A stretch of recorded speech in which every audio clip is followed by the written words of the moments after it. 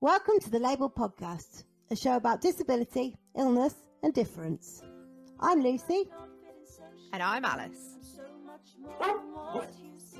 And that's Lola. Kaleidoscope identity, and this is who I'm meant to be. I'm just labeled me. I'm just labeled me.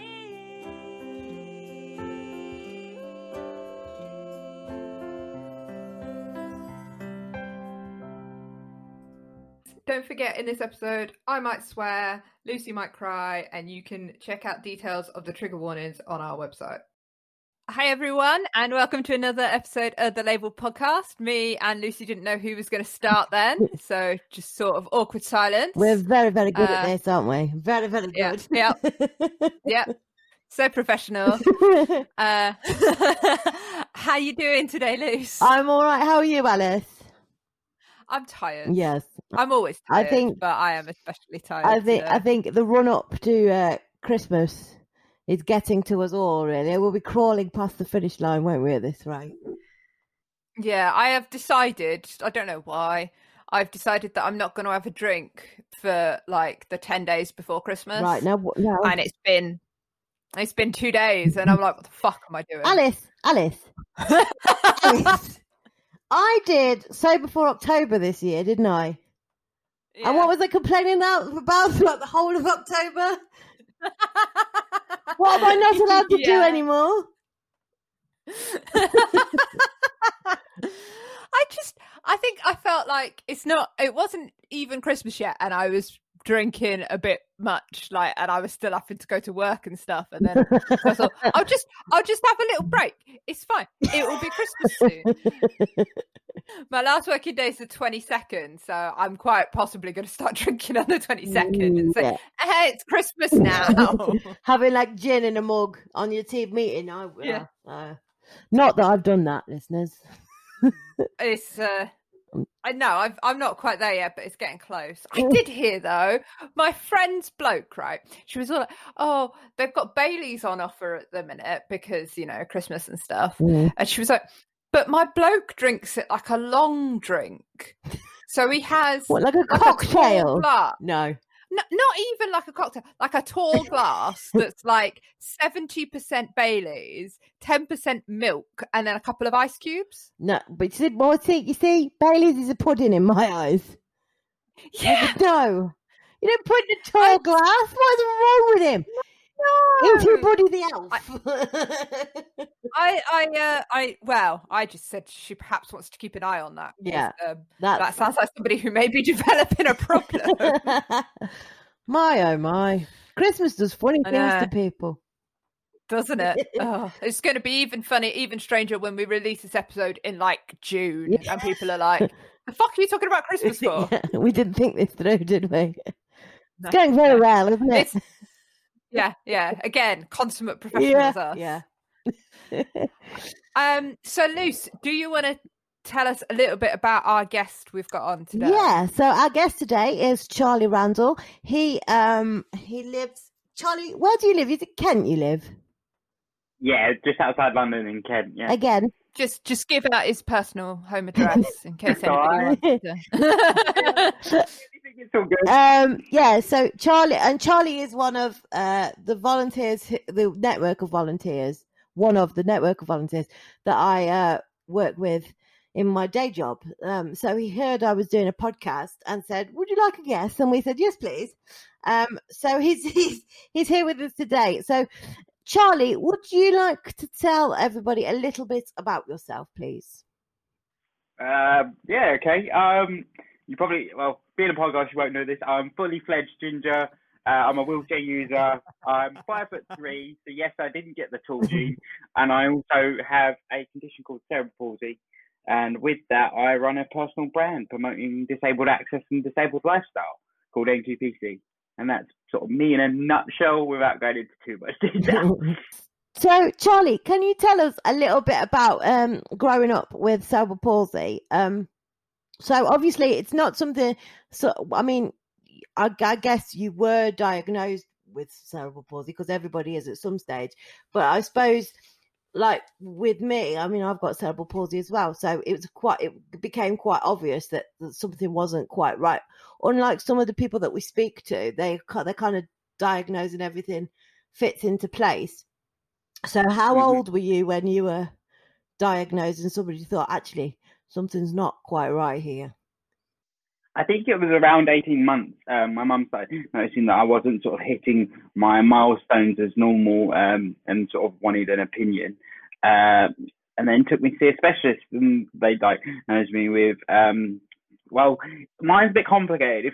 So I've had surgeries in the States. They class me as quadriplegic because I've got joint radial head, so I can't fully extend my arm. And I also can't supinate. But then if you come back to the UK, they go, yeah, that's completely unrelated. You're diaplegic. Sit down, shut up, get on with it. So I got diagnosed around 18 months. And the reason for that was I stopped breathing around about 4 weeks old. I got sent home from the hospital.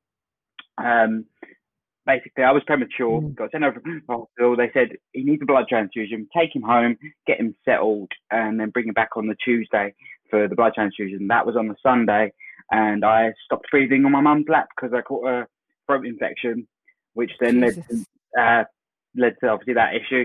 And then got blue lighted to 2 different hospitals and revived 7 times. So I have 2 lives left.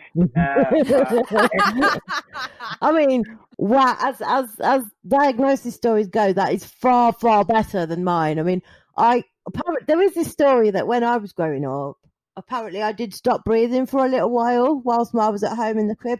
My mom just blew in my face, going in my face, and I started breathing again. So there was no need to blue light me to any hospitals. So your diagnosis story is far more adventurous than mine. And everybody, that was the last time Lucy was quiet as well. Yeah, probably. I think that was the last time I was quiet as well. So you touched a bit there, Charlie, about your operations and you going to the States for your operations. Now, I've never had any operations at all because obviously when I was the age where they were talking about, possibly giving me surgeries and things, my mum sort of said, Lucy's not old enough to make that decision for herself and it's her body. She gets to make the decision. So can you sort of tell us a bit about your surgeries, what you've had done, and the kind of journey that you went on with that, or is it a bit too long ago? No, I'm an open book. If you want my full medical history, go for it. So my first surgery from memory was when I was around 6 years old. So this was when they lengthened my hamstrings. And that surgery led to me being in casts for about 6 weeks. Now, the interesting bit of this story is I was very fortunate as a child and got to do quite a bit of traveling. Particularly, we always used to go on the biggest holidays, sort of for New Year's. And anyway, we were on holiday in Dubai for New Year's. My mum gets a phone call. I'm oblivious to this, by the way. Gets a phone call saying, we've had a cancellation for this date. Do you reckon you can make it? And it just so happened it was the day we landed back in the UK. Wow. So oblivious 6-year-old Charlie's like, yeah, we're going home, had a good holiday. Nope, you're going straight to Geisen St Thomas's and straight under the knife. And I had no idea about it. But no, terrified of holidays since then. Just like, oh God, what now? Yeah, what's she going to sign me up for now? Yeah, coming back from holidays bad enough. It's like, back home, back to work. It's like, back to a terrifying major surgery. So yeah, really to be honest, with that surgery, I don't really remember too much. I remember, as I say, being in casts for a long time and sort of being quite, as a normal 6-year-old would be with surgeries. Even as an adult, you're terrified, but as a 6-year-old, it's even more daunting because you're like, what has just happened? But so I don't, other than sort of the cast and sort of not being able to bend my legs and sort of the weakness, I don't really remember too much from that one. The major one I had was back in 2012. I went out to the States and had a surgery called selective dorsal rhizotomy. which is essentially sounds a lot more gruesome than it is. They open up your spine and sever the nerves in your spine that are sending the wrong signals to your brain. I'm going to let that sink in for a minute. I'm glad I didn't have my tea before I started this chat. And then I've lost my train of thought now. Spine.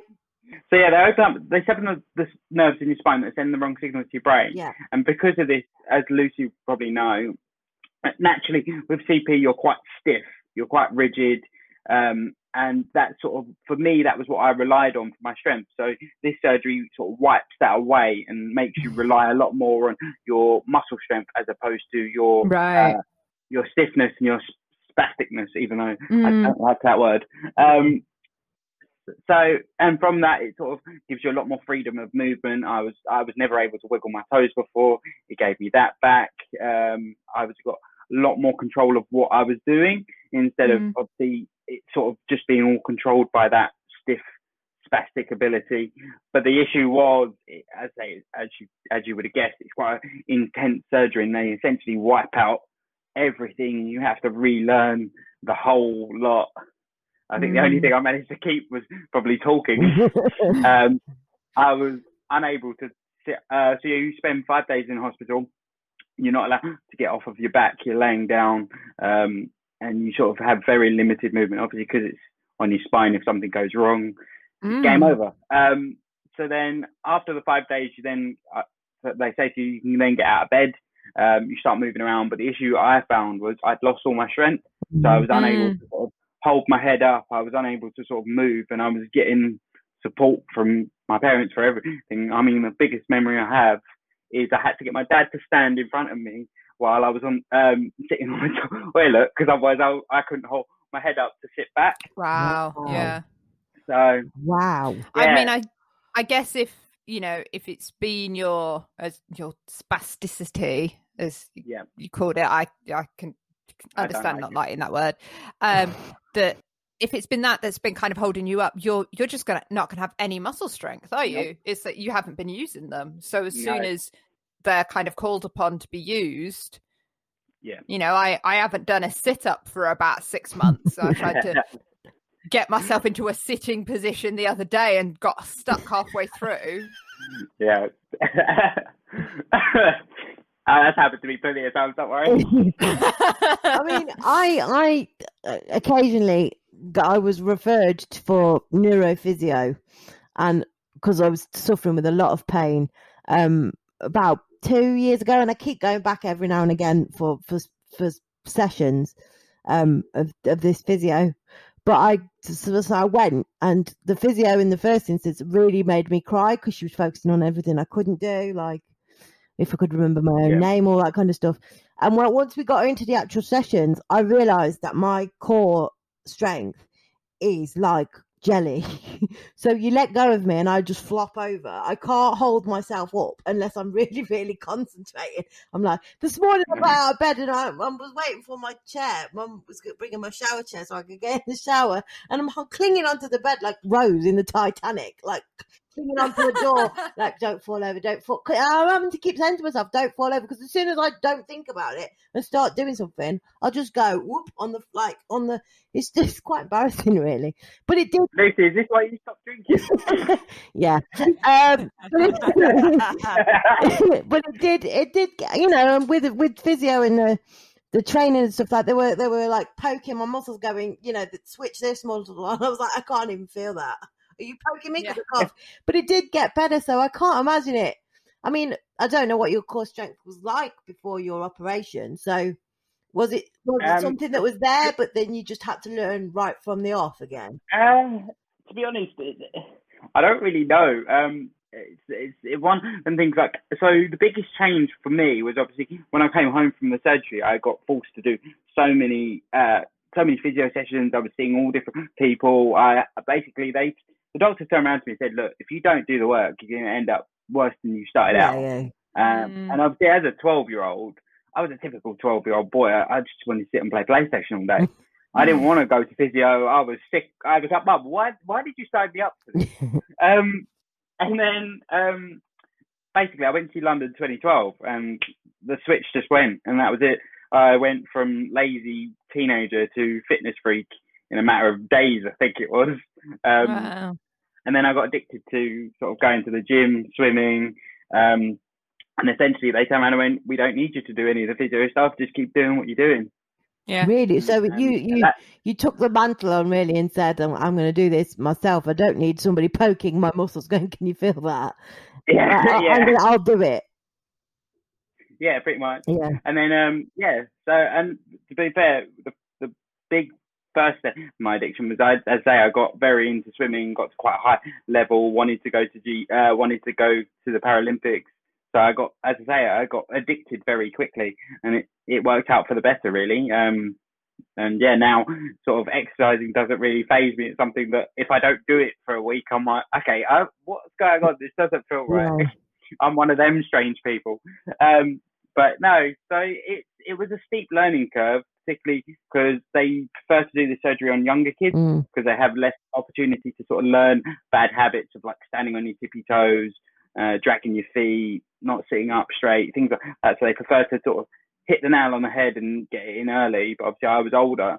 The issue with that was we stayed in a hotel with a lot of other English families that were also going through the surgery. But as I say, they're all little kids. So I was getting parents going, is my child going to be bullied? What's it like being disabled and a teenager? And I'm like, Jesus Christ, what did I sign up for here? I'm not your babysitter. Yeah. I can understand the, parents sort of wanting to do that and wanting to ask those questions, but I don't put that on a kid. Yeah. Like, that's what this show's for. Like, yes, people can come to us and be like, "Oh, is my kid going to get bullied as a teenager?" And the answer is yes, probably. People are horrible. Yeah. But if it's not because they're disabled, it will be because they're ginger. So kids will find a reason to pick on other kids. Yes, mine was because I was a bit of a swat, really. That was me too. Yeah. I think parents of disabled kids can often use older people who've got disabilities as like crystal, but they think we're Mystic Meg and we'll be able to tell them everything. when actually the reality of it is everybody's disability journey is completely different. Some people listen to this might go, well, I was never bullied. Well, aren't you lucky? That's all I'll say. Where did you go to school? Yeah. No, to be honest, the hardest thing was obviously I'm very lucky that I think my condition made me a lot more mature than I actually like my age is. So I did feel comfortable sort of trying to attempt to answer those questions, although there was that big part of me that's like although I really want to tell you the truth, I do not want to shatter your world. No. So I've got to tread very carefully here. And obviously as a 12-year-old, it was like, how do you go and approach that sort of conversation, particularly when their child's like 4 and you're about to come out and be like, yeah, most likely they are to be bullied, but you've got these options to possibly look at. It was just a hard conversation to have. But to be honest, that's probably where my love of talking to people comes from, is I'm an open book. That's why on the form when I filled out for the show, any questions that you're not comfortable with, no, go for it. Slaughter me if you want. I don't mind. And I like being like that because it means that people aren't nervy around me and I can answer the questions that probably other people might not, because I'm like, look, I'll just tell you because I'd rather tell you. And then you've got the answer. I always say, like, ask me any question you want because I've heard all the stupid questions. Yep. And I will answer anything. If you want to ask me a question, ask me a question. And if it is those slightly more things that you dare not ask, just ask it anyway. Because if I don't want to answer, I won't answer. You won't. But I often think that's the way to be, really. I mean, my personal favourites, but they come straight in with a sex life question. I'm like, really, guys? Is that a straight way? Wow. I think that says more about people than like any like I absolutely have people asking me about my like being visually impaired or having a guide dog and stuff. But there is a certain kind of person who comes at me and it's that your working dog? And I'm like, yes, I'm visually impaired. And then it's straight into, how do you manage her shit? And I'm like, if that is the first question you've got, like, I dread to know what else is going on in your head. Yeah. How do you clean up the dog shit? Yeah. I mean, people will often. I always know when we're heading down the sex life questions, when somebody says, they'll come up to me but they won't go, oh, you look like quite. They don't use the normal pickup lines. Can you feel your legs? Yeah. Depends where you're touching them, mate, if I'm honest. Yeah. You just think, what? Oh, my other favourite, and I know that obviously there are some disability couples. I don't know what the right phrase is. My personal favourite is the instant question of, oh, you got a girlfriend? Yeah. Is she disabled? And I'm like, is there a telepathy thing where we all get together and we all meet up at a pub? Like, yeah, this is us. Oh, I saw a thing on Facebook a few months ago. People going on about interabled couples, and it was really interesting because I've got a friend who is she's white and her partner is not, and she proudly refers to themselves, and we did some work with this older couple, and she was like, oh, it's really nice to see an older interracial couple, and she's very like, interracial is something she's proud to identify herself with. I was like, interabled makes it sound like he's my husband's my fucking minder. Makes us sound just like the non-disabled person is the alien, and basically you are with ET. Really? I really didn't. But I don't know what is the appropriate term, because I do, I understand the necessity for phrases like interracial if you're in an interracial couple and that's something that you want to kind of identify and raise awareness of. But I don't know if there's I don't feel like there's a phrase that I want to apply to, just because it all just makes me feel like they've gone, oh, that's nice that your husband decided to marry you. Yeah. Oh, that's nice. It's like, my husband had absolutely no fucking say in our relationship. I turned up and I went, yes, I'll have one of those, please. Yeah. So this is where I've got a bit of a different start from this, because I'm in an intra-abled relationship, and I don't mind that phrase. That phrase doesn't. See, that's where it got interesting, because I pitched it for a journalist was asking to speak to some intra-abled relationships. I think I saw that post. Yeah. I don't necessarily have a problem with it, and I felt quite uneasy that a lot of the disabled community were going off at him, but I'm like, look, he's trying. You can't, like. I think there's a line where I'm like, look, okay, I get why you don't like it, but chill. It's okay. Yeah. Absolutely. Yeah. There's bigger issues, really, to be honest. I think that was my biggest issue. I was like, really, of all things to pick people up on, is this the one we're going to go for? Is that the hill you want to die on? Yeah. Yeah. I think it is. I think because I remember the post, and I remember sort of, I think it is an important thing to kind of interrogate. And I think if anybody, the people who should be asking those questions are like journalists and educators and people like that, not just some bloke at the pub who's like, oh, I'm going to be a bit creepy and ask you if you've got a boyfriend, and then follow it up with, can you feel your legs? Some comment about you not being able to walk afterwards. And I think it is, like you said, you recognize that there are people that don't like that phrase, but I'd be interested to know how, sort of, what your partner's thoughts on it are, because as Lucy said, it's that kind of, it's alienating the able-bodied person. I can tell you Gina's thoughts on it. She was the same as me. We're both very, look, it is what it is. Like, it's a phrase that's used to describe it. It's like, I'm very, like, there's this whole thing going around with, you can't call it disabled friendly, it's got to be accessible to you. Yeah. I understand that concept, but then for me personally, I don't have a problem if someone says that's the disabled toilet. I'm like, cool, thanks.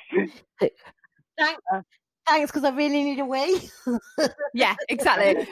We had this conversation at work the other day. We've got this thing, because I work in social care, and we got this thing round from our marketing team that was like, these are the words you should be using, like when you're talking about people, like diversity things.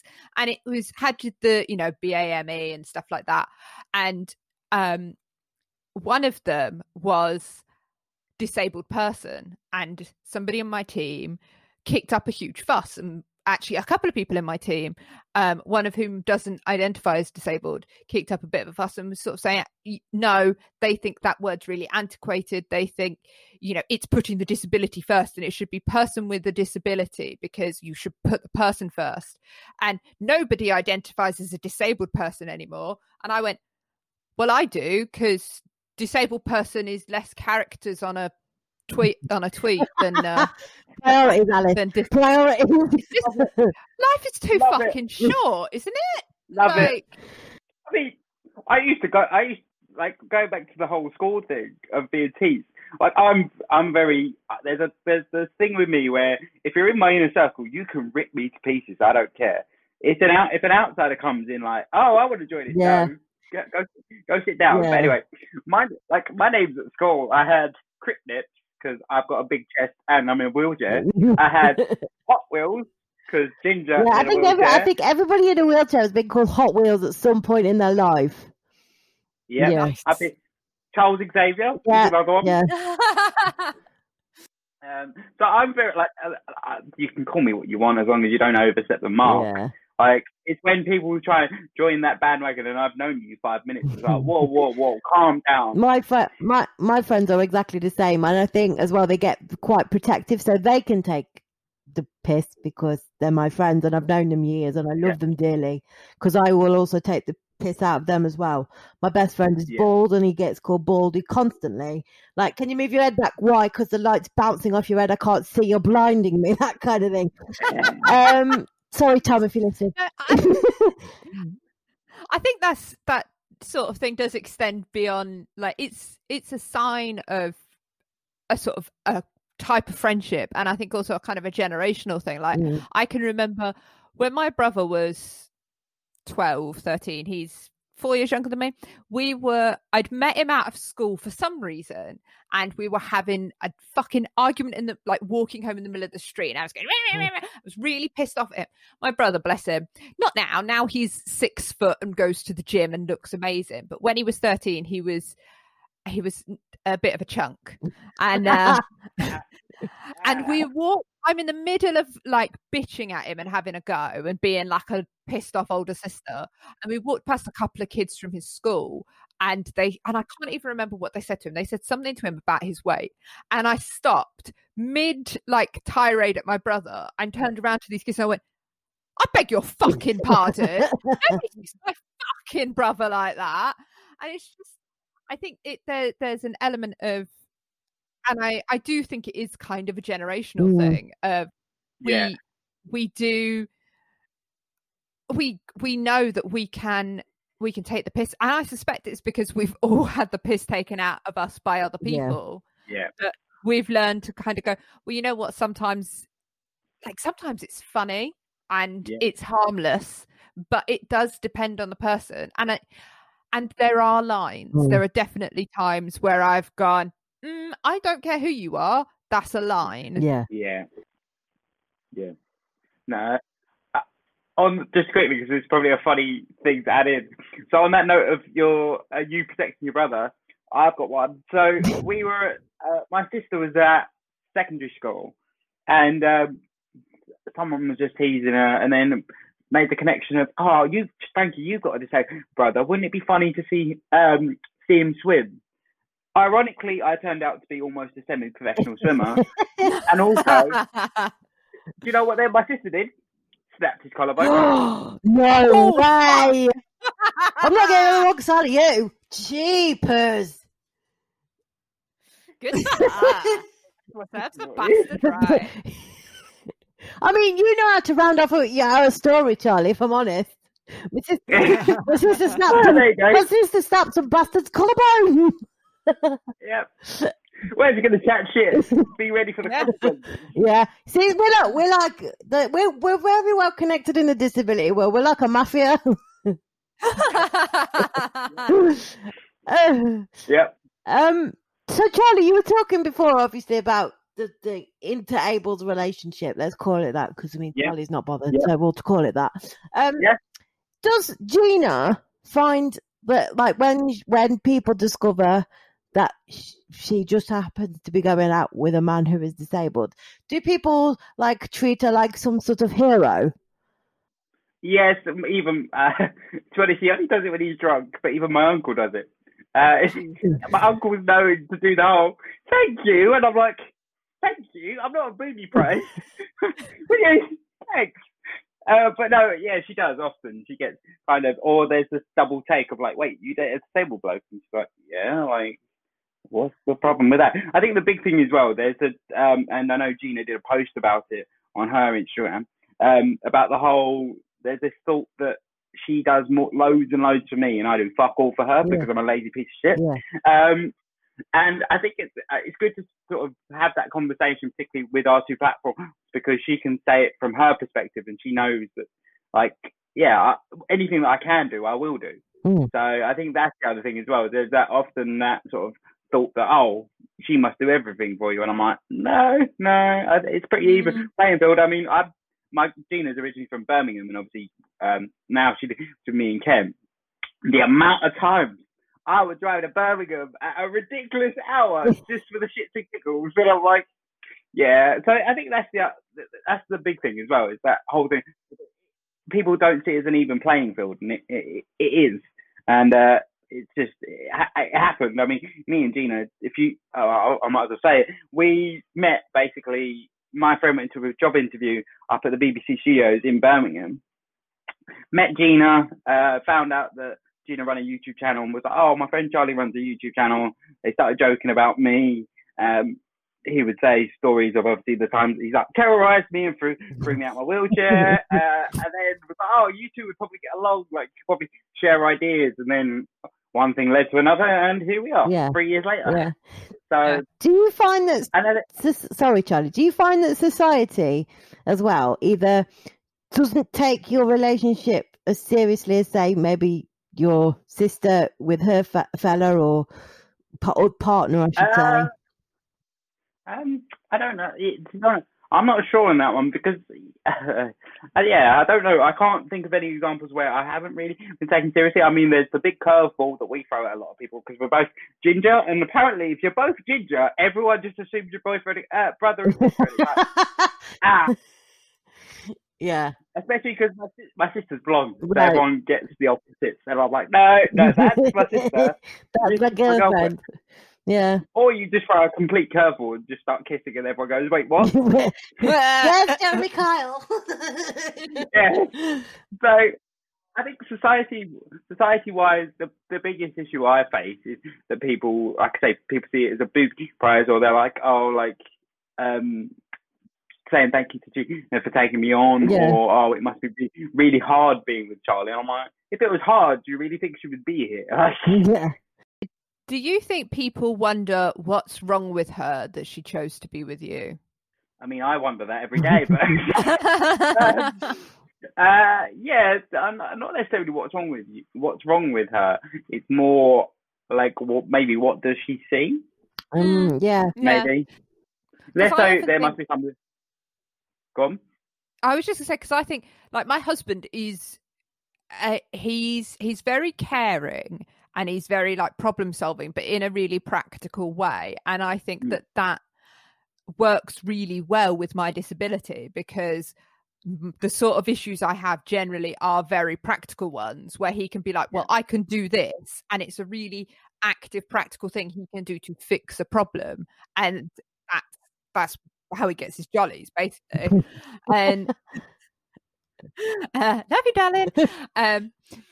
Fucking listening to this. I think we're talking about people outside of this circle, and they're all going to be like really offended because we just forget people are going to listen to this. Oh no, my husband gets enough of my voice like throughout the day. He is not going to choose to listen to a podcast I make. And Gina edits most of our videos. So yeah. So I think like, and I often think actually the fact that I've got a disability, although it's not what attracted my husband to me, it's an element of the reason why our relationship works is because we're compatible in what my needs are and how he likes to kind of deliver his other people's sort of needs. And I think the other thing is Gina's a massive caring person. I mean, she works for kids. She'll do anything for anyone. She's extremely friendly. Sometimes she'll take too much on.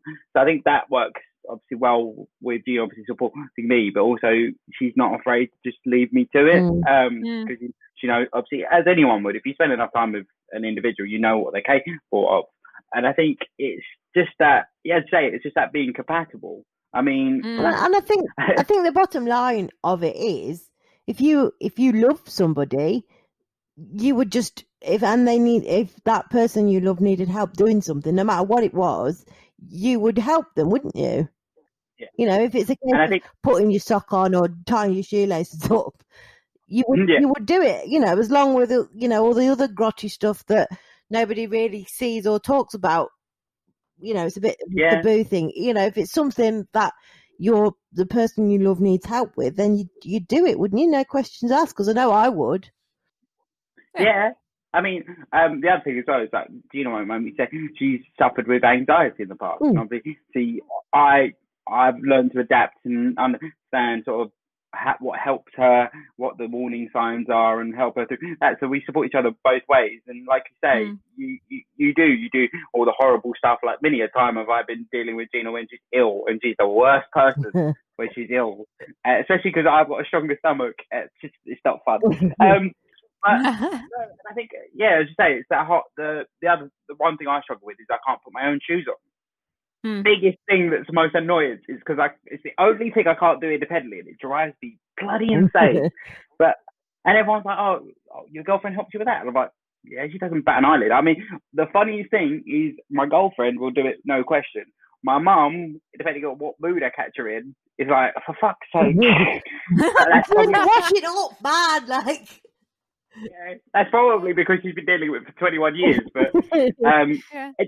My husband checks my makeup for me all the time. He'll because I just can't see well enough, but I want to go out with a full face of makeup, and he'll be like, "Oh, you got," and you know, so I've lost count of how many times that man has had to like spit clean a bit of mascara off my cheek and stuff like that. Yeah. And he doesn't know what anything is, so he'll be like, "That's stuff that's on your eyes," and I'm like, "There's about 8 things on my eyes. I need you to be more specific." With the colour. Yeah.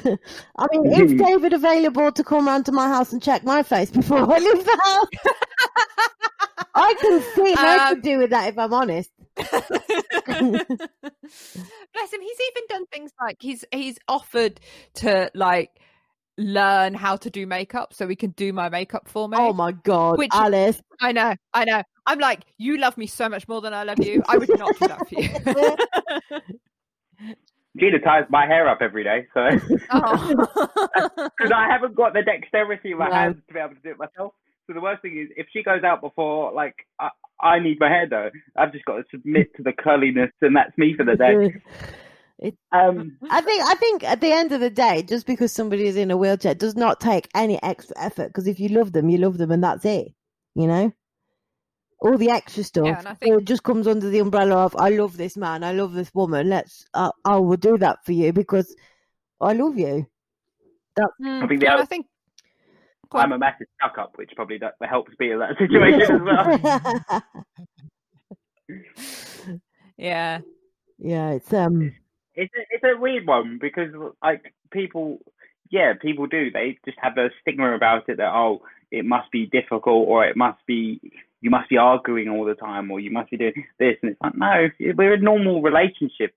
If there is such a thing, everyone just has their own. It's their own normal. And you know, my relationship. Every relationship is different, doesn't it? It looks like completely different forms in every shape, doesn't it? Really. Yeah. So here's my question: as Here we go. somebody who, so as somebody who's you know, I've got a sensory impairment. For me, before I met my husband, I didn't have my guide dog. I didn't use a stick. I pass a lot, so I had to have a sit down with my husband. So I've known him. We've been together for 10 years. I've known him for 15 or something like that, because his oldest friend is going out with my best friend. And we joke around that basically we started going out because we were the only two single people in our friend group at this time. And I was like, fuck it, you'll do. What how you feel about that? So obviously when we started dating, he'd seen me out and he'd seen me at pies and we'd been around each other a lot. But my best friend was always on hand to do the guiding and the supporting. So he knew I couldn't see and all of this, but he didn't really understand the level and complexity of what my needs were. So we had to have a sit down conversation early on in the relationship. And, you know, a couple times kind of coming back to it, going, I can't do this. I need help with this. I can do this. Fuck off and leave me alone. Yeah. Is that, you know, it's as somebody who, you know, for me, as I say, my disability is perhaps not as clear sort of when you first meet me in your early interactions. Was that a conversation you and Gina had to have early on? That's a tough one, because our relationship sort of started online. That sounds really ugh. Our relationship sort of started online, so we were always bouncing firing questions at each other. So I'd answer her, she'd answer mine, and so we did a lot of the background checking before it happened. But then the other thing as well is because I'd explained to Gina that in previous relationships there hadn't really been that support in terms of, like, people were quite uncomfortable with helping me, and then she kind of got the impression that my family saw that as sort of a main worry whenever I was getting into a relationship. So it was quite cute to be that she was fighting to be the first one up to help, and I'm like, hold on, what's going on here? Like, my sister would stand up to help me get to the bathroom, and Gina's like, no, sit down, I'm doing this. So for me, it was quite a natural transition. Obviously, there were things, particularly when we started living together, there were things obviously we realised, oh, actually I need to explain that I can't do this and I can do this. But it was all fairly natural, and I'd say I'm an open book in terms of, if I don't need your help, fuck off, leave me alone. So it's not like you had to have like a summit and a big like folder of this is what you need to do and this is what I can't do, and have a read of that and come back to me in 14 days. Yeah. What your opinion is. Yeah. Where's the returns policy? Yeah. If you keep it for longer than 60 days, I'm yours. That's it. Game over. No refunds. And I think that's another thing. Is like everyone expects everyone to come with that fucking handbook. How do you do this? How do you do this? What do you do in this situation? I don't know. I've never been in that situation before. I was just going to say, I think it's really interesting because my husband literally went to my best friend and went, what does she need me to do? But that, for me, is more kind of indicative of him. He was like, I like this girl. I want to be able to take her out. Tell me what I need to do to be able to take her out. Rather than, then I guess, you know, he wanted to be able to take me out and have dates and chats with me that weren't like, so you're disabled, tell me about that. Yeah. Yeah. Which is what I often get. Yeah. If I go out with anybody. I kind of enjoy, like, to be honest, that sounds really weird, but I kind of enjoy that element of it, because I'm like, okay, let's just get all the stupid shit out of the way first. Like, let's get all the stupid questions you want to go with, and let's just get that out there, and then we can move on, shall we? Yeah. So literally, the first 2 days of me and Gina messaging each other was her just going, so what do you do in this situation? What do you do in this situation? Can you do this? Can you feel this? And I'm like, and to be honest, I get a lot of banter from it, because as you probably heard from this podcast, I just take the piss out of myself. So I'm like, I'm not so good at that. I've fallen over, nearly fallen off a cliff. I can't put my feet down properly. Of course, I'm going to fall over. That kind of thing. Yeah. I mean, Yep. I think. I mean, I can't really speak for relationships because, you know, I've not been in one for a very long time. But especially when it happens, even with friendships, sometimes if I'm making a new friend and you're having that initial conversation of, this is what I can't do, this is what I can do, this is what we're going to need a bit of help with. Like, if the friend asks you, I find, like when we were starting this podcast, Alice, you were like, you know, what happens? Do you need to have a lie down at like night times and that kind of thing? You ask those questions; those are absolutely fine. But when I can tell somebody is nervous and I could sense when they want to ask me a question, but they are like they're beating around the bush because I know they're nervous. I will tell them what I can't do and then sort of like play it down because it's no big to me. It's no big deal. But when I tell somebody, it's like, oh my God, that's like a big thing to work around. And actually, it's not because I've been doing it for 30 odd years. You know what I mean? When somebody else on the outside hears it and they think, oh my God, that is a massive thing to negotiate. So then I'm playing it down, going, but it's no problem because, like, if you want to go and do something, just ask me how we can manage. I quite like it when people ask, like, would you like to go here? Yes, please. And what do I need to be aware of?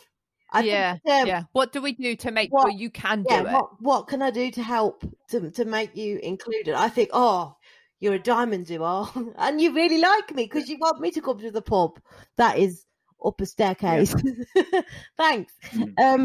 But it is good but I do find a lot of the time that I'm sort of like playing it down because to me it's not a big deal. But I know that the way I word it sometimes, being very matter of fact, it makes it sound like it's a big deal. Actually, it's not. Do you know what I mean? And I think that's the thing that a lot of people have is the whole, they think it's this big thing, but then all of a sudden you got to realise, like, we've been doing this shit for years. Yeah, we are experts in this. People watch to get my wheelchair out. It's like a McLaren pit stop. Yeah, you do it with your eyes shut, one arm behind your back. The classic example is when you go to job interviews and you sort of say, well, I have a support worker that is with me all the time when I'm at work, but they won't get in your way and they certainly won't get in my way. But you can see that as soon as, like I mentioned, that I need extra pair of hands, they're like, oh crap. This is going to be a logistical nightmare. Does somebody need to call HR? What do we do now? And I think that is the thing that everybody goes, okay, next. Don't call us, we'll call you, that kind of thing. And you think, no, it's not a big deal. Basically, Lynn sits in the corner and makes me cups of tea when I ask. Yeah. And takes me to the toilet. She might make you one if you ask. In fact, she'll probably offer, does anybody want a cup of tea? Because she makes about 4. And they got a runner. Exactly.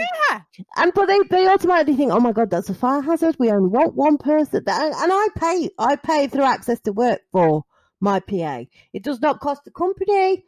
It's like it feels like I have got a cardboard box on my head when I reach those situations, and you can see that the other person. I've just told you very matter of factly what I do in this situation. Now you're panicking, and there is no need to panic because the person who needs to panic is me. And if I'm not panicking, you don't need to panic. And I feel like I've got a cardboard box on my head because I just want to scream at them and say, just calm down. Well, and people sort of they look at you there with your support worker, like you've brought your mate. Yeah. And it's like, no, I didn't bring her along just for a chat. Yes, we're also talking about getting our nails done and shit like that. But actually, I need her because of my disability. This isn't, we're just. I brought my mate to hang out with me, and she's not doing anything. She could do some work for you. And that's the thing. I don't employ horrible PAs. They're very friendly or very approachable. They're not dragons because I've got to sit and work with them all day. Yeah, I was going to say, could you imagine? I really don't like you, and I'm stuck with you for how long? Sometimes, though, I think I'd quite like someone that's like like an aggressive Doberman who is, when anybody tries to approach me, they just start going. Leave her alone. But I can touch them; it's fine. yeah, I know what you mean. But you just think, I do. Half of the time, I feel like I should wear a T-shirt that says, "Don't panic, it's all right. Don't panic. Yeah. Don't panic. It's only a wheelchair." We need those T-shirts that say "I'm with stupid," but pointing to our PA. Yes. So it's like not us, it's them. They're the ones that you need to worry about. No, it just baffles me sometimes that something I said. You ask the question, and then when I tell you the truth, you panic. If you're going to panic, don't ask the question. I think employment as a disabled person is a whole kettle of fish that you do not want to get involved with if you can avoid it. Because as I say, for me, I got declined from 47 job roles purely because I couldn't get in the bloody building. And I'm like, what the? Jeez. And then I remember Carrie put up a post the other day saying like, oh, isn't it amazing how like people have started working from home, but yet we've been trying to do this for years. And everyone's like, no. Yeah, that really boiled my piss because for years people have gone, you really need to be in the office Monday to Friday, 9 till 5, and there's no flexibility. And now that average Jim can't go to work, it's like, oh, okay, Jim, we'll say it with a laptop and we'll do weekly team meetings. It's absolutely fine. And you think, really? Yeah. I think the other thing is like living near London.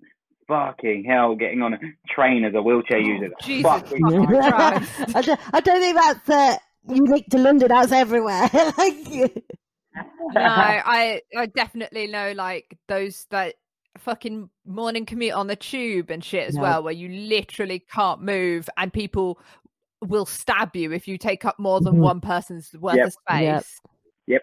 Or you have a train warden that you ask for the ramp and it's like you just ask for the world. Charlie, do not get me started on the train warden with the ramp, because if anything is going to make me so cross, it is the woman who is waddling like she's got all the time in the world. I've got a meeting to get to and she's going like it's just a Sunday morning, like, okay, I'm coming. Just move. You know what I did? I figured out the key that they used to unlock the ramps. I nearly went out and bought one. Did you get one? You should. I'm still looking at it because basically I was sitting like most of the time when I go up London, I'm either with my mate or Gina. Yeah. I'm like, well, one of them could get the ramp. Like they're fucking quicker than them lot. Yeah. And it was only till recently that I realised that ramp is stored on the train. Isn't it? It's only recently I realised this. When I found that out, I was fuming. Or the other one that's my favourite is, what time are you coming home? And I'm like, all right, mum. What? What time is it back? Give us 3 rings. I'm going to the pub. Are you telling me that Laura, when she goes to the pub, tells you, oh, I'll be back at 9:01? Yeah. Just for your convenience. Yeah. No, it's the one person in the world that makes me crosser than anybody else I know is the special assistance woman at Birmingham New Street Station. I don't know. You don't know what I'm talking about. My God. Yep.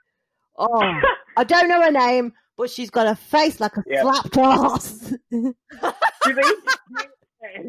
interesting thing is whenever I've gone up north to the Midlands, I always think everyone in London who works for TfL, most of them that I've come across is an absolute arsehole. Yeah. They won't help you unless it's at ultimate peril. Yeah. Whereas if I've gone up to the Midlands, we'll give you a hand. It's all right. Don't worry about it. I'm like, okay, why is it Southerners are all just like, nah, we've got to be everywhere?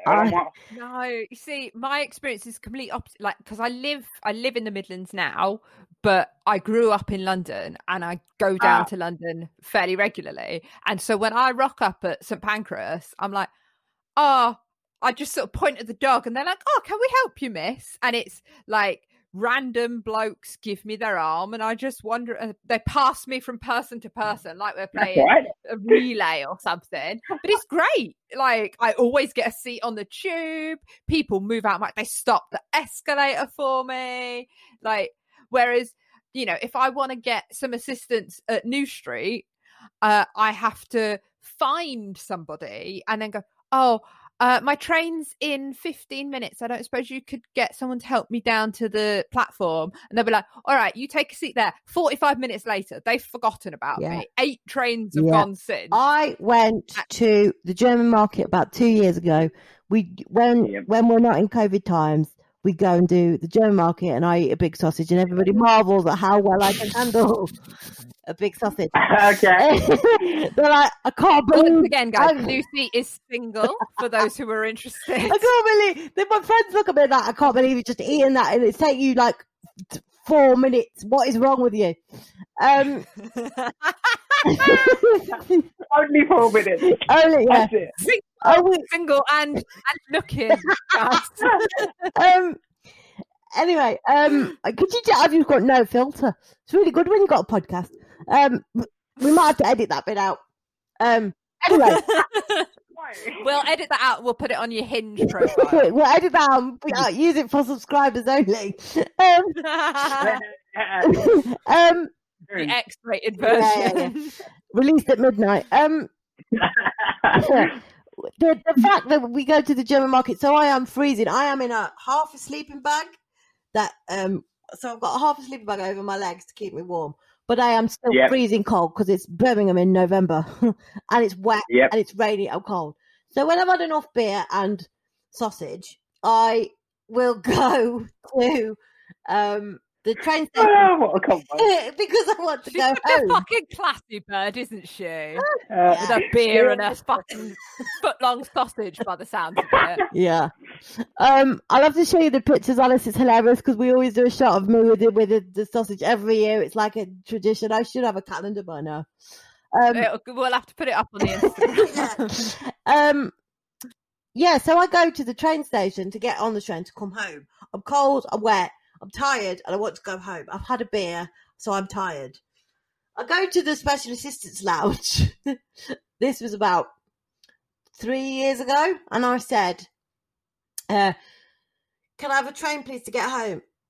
You're going to have to wait till like 11 o'clock. Why? It's like 9 o'clock now. I fucking hate that. Why now? Why? Because there's nobody to help you on the train. I was like, well, find somebody because I'm cold and I want to go. I'm full of beer. I've had a few. Find somebody because I want to go home. You're going to have to wait. Yeah. You're going to have to wait. And I was like, no, find somebody. Anyway, my PA, who was also my friend, was with me. I basically was like, no, find somebody. No, find somebody. This went on for about 15 minutes. I turned to my PA, who was also my friend, and said, come on, Lynn. She was like, where are we going? I was like, you're going to help me on the train. And we got on the train. Some bloke like picked the front of my chair up and put me on the train because I thought I am not waiting. I'm not being dictated to. I want to go home. Why is it? You also think, how long does it fucking take for somebody to be like, all right, we'll radio to the train and be like, can you get a ramp out of this carriage when you get to New Street? And then they do it, and then they take the ramp away, and you go, all right, thanks, bye then. Like, what is that? 8 minutes of their time? You know what also amazed me? Right, so I can't remember if Birmingham buses have got it, but London buses have all got the ramps where you just hit a button. You hit a button and the ramp comes out. I'm like, why isn't that just a thing on a train? Why isn't that just? It wouldn't be so much easier because guess what? I don't need you. Yeah, step-free access is what we need, and I know that there is a campaign to get step-free access on train. We love the DLR. Yeah, but my God, I mean, I can remember getting on the tube for the first time, and my best friend Tom was so overjoyed that he managed to get me on a tube train. He was like, "She's on a tube! Oh my God, I've got her on a tube! I've got her on a tube!" Because there's not many tubes that wheelchairs can get on. I did feel horrifically sick because I'd been on a Thames River taxi and then got on a tube, and I thought I'm going to throw up. But he looked so happy I couldn't say anything, so I just looked. Do you know the thing that's weird? Is as you guys probably know, traveling around London, there's so many train stations that are just inaccessible. Yeah. But the thing that throws me completely. So my local train station, Bexley, I can travel back to Bexley. I can't travel from Bexley. Yeah. No. It's the same with Lichfield. I can travel back from London, from Lichfield, but I can't go from Lichfield to London. Well, I didn't used to be able to, but they've made it so that there's a lift so I can get to the other side of the station. Oh yeah. When we first moved to Loughborough, fucking 20 years ago, because I'm old, we had to cross, like, they'd put the thingies down and I got to cross the tracks to get from one platform to the other. And never done that. I used to have recurring nightmares about trains, and that I wonder fucking why. You're like some sort of Victorian silent movie star being tied to the tracks and the train's coming and you're like, no. I'm just, I'm there with some random portly gentleman in an orange jacket, who's guiding me across these, who has absolutely no fucking idea who I am. And I'm 17 and feeling exceptionally vulnerable. And it's just like, here, let's walk you over the tracks. Oh, don't worry. That train's a good 3 minutes away. And then when you get on the train, you're sat near the bog and it stinks. Yep. Or you're verbally abused, which is always fun. Yeah. Why do you get special help? Duh. I will swap you your being able to see everything for for the special help that I get. You get free everything. Fuck off, mate. People. To be fair. Can I also say as well, people with cycles, like bikes, on the train, parking in the disabled spot, and then looking at me like an alien, like, like, can you move? Can you move, please? Can you move, please? Or can you just like cycle to Birmingham, please? One or the other. Other one that Lucy, both of you probably get this. People walking directly at you. Which is my other one. When I'm in the shopping centre, people walking directly out. I'm like, who is easier to swerve, you or me? You pick. It's like playing 10-pin bowling, isn't it? I do quite like to get right up behind people if they're moving really slow. I don't do it to old ladies, but people like my sort of age who are just dawdling, and I just think move, and then I get right up behind people that use lifts in shopping centres who don't need to use lifts. That annoys me. Particularly at the moment where like you can, you're only meant to. It's not meant to be one person or one family per lift. It's like, fuck, what are you doing? Just use some escalators. You haven't even got to walk. You've just got to stand there. I will caveat at this point, devil's advocate. Yeah. There are a lot of people with invisible disabilities. I know, that is completely understandable. Right. But it's the people. And I absolutely appreciate that we've absolutely, I can promise, at least once, all encountered a person with an invisible disability that was something really fucking ignorant bastard. But they have a disability that we can't see or can't identify. Yeah. And, I've been in that situation myself before I had my dog. So it is, we are sitting here and we are bitching about it. But I think ultimately the point really that needs to be made about all of this is that it's the failure of the system, to not provide enough disabled access so that regardless of how many people with whether they've got visible or invisible disabilities, there's somewhere for people to fucking sit, to make it standard that, like Charlie said, you can press a button on the train or on the bus and you've got yourself a fucking ramp. Like, if that stuff was done as standard, then we wouldn't be bitching. We wouldn't have this stuff to complain about because it wouldn't, now at Loughborough, they've got lifts and they've got a bridge and it's great. And that's what I use. I don't have to walk across the tracks like some 1915 silent movie star. It's like we say at work, if you put the right access in for disabled people, it benefits everybody. There hasn't been one ramp put in that has made able-bodied life more difficult for people, for non-disabled people. It's a ramp, So if you take the time to invest in adequate access for disabled people, you're on a winner everywhere, because people with prams, people who are a bit unsteady on their feet, they might be able to walk perfectly fine, but they might be unsteady on their feet, having places to sit. regular stops. It helps everybody, not just people who are in wheelchairs. And I think until whether it will, but until society goes, actually, we've got a point that, until you can see that, until society sees that side of the coin, I think we will always have this problem with there isn't enough places to sit because they just think it's going to cost more money, Yeah. Charlie, we like to get people to sort of have a bit of an opportunity to maybe have a rant about something or whatever their kind of passion project is. Is there, anything in particular that you'd like to make sure is kind of out there by the end of this episode? Or my biggest thing as well, and some people disagree with me at this point though, is that I want to make talking about disability a really open conversation, because I also feel like there is often fear from the able-bodied, if you want to use that phrase, community, that they can't ask these questions. And that's why I am so much of an open book, because I'd much rather you fire all your questions at me and I answer them than you sit there just talking away to yourself because you're thinking, oh, can I ask this question? Can I not? And I think that's the other thing as well. That's my worry when it's hard, because I want the urban community to fight their corner and obviously say what they don't agree with. But the difficulty is with that is then, do you then make people more standoffish about talking about it? Do you get what I mean? It's a really hard one. It is a hard one. And I think it's partly the issue is that it's got to be a two-way street. There's got to be an element of people in the non-disabled community learn some fucking sensitivity and maybe spend 30 seconds thinking before they open their mouths.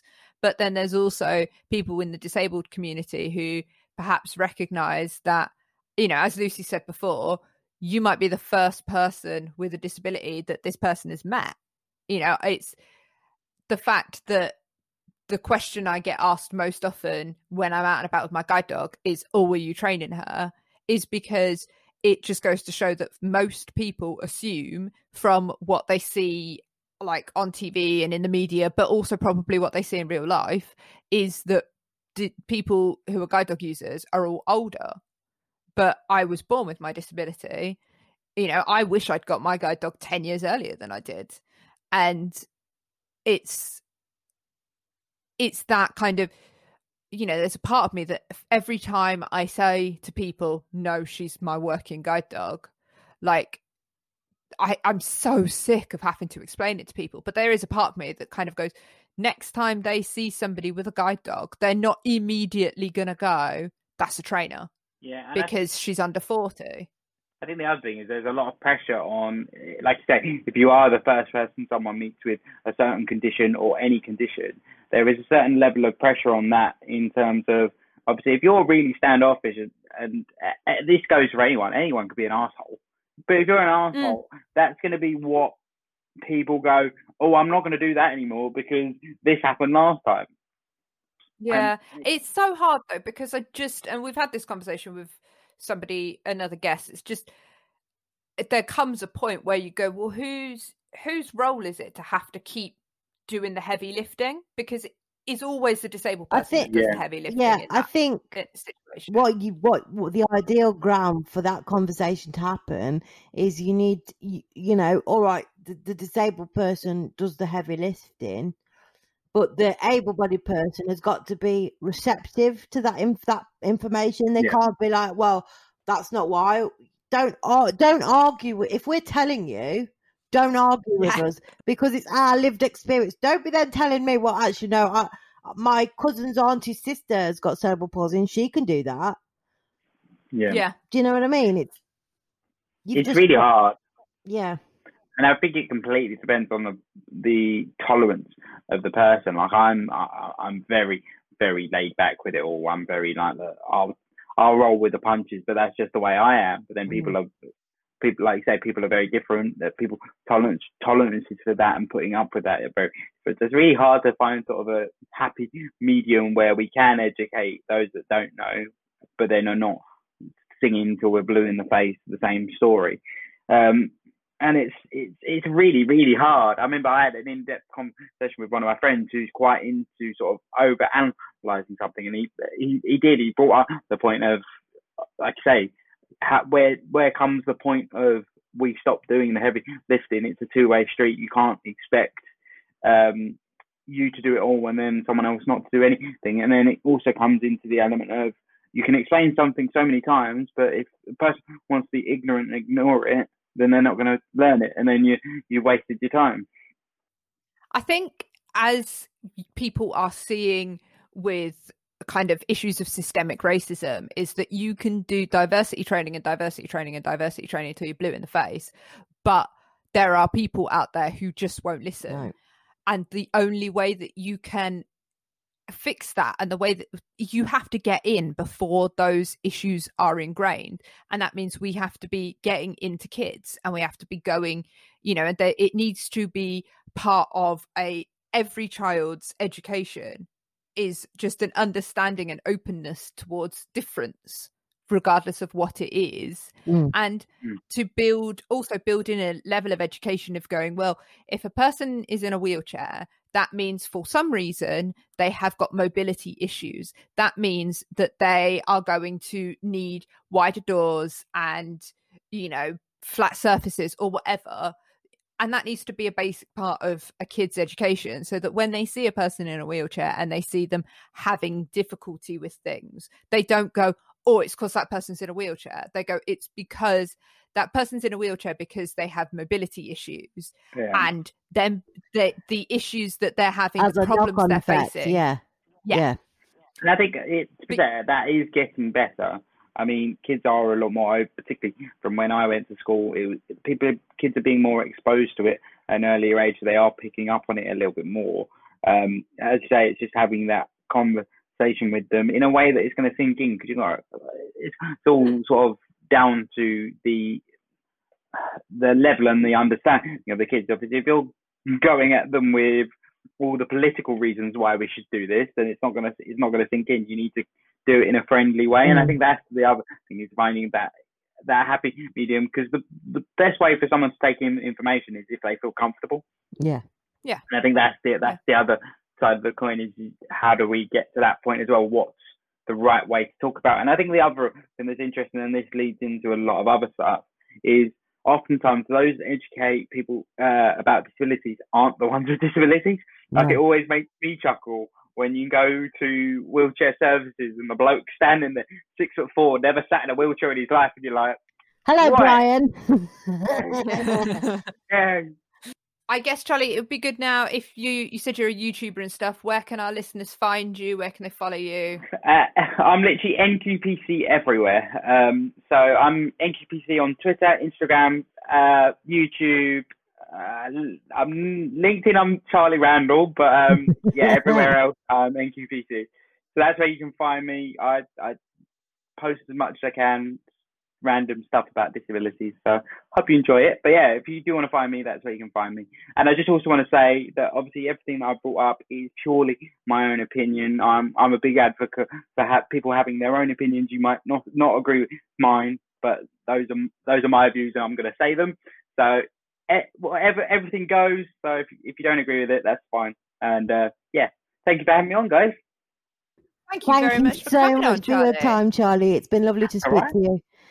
It's actually quite nice to have a proper chat. Yeah, I know, rather than the emails going, Charlie, could you just do this for me, please?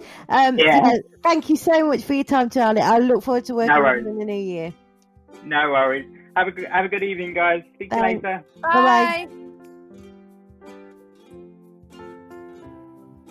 Thanks for listening to the Labelled Podcast. If you like the show, you can rate, review and subscribe, and you can follow us on social media at Labelled Pod. This episode was edited by Adam Hall. Our music was by Maisie Crunden, and we'd like to thank the rest of the team involved.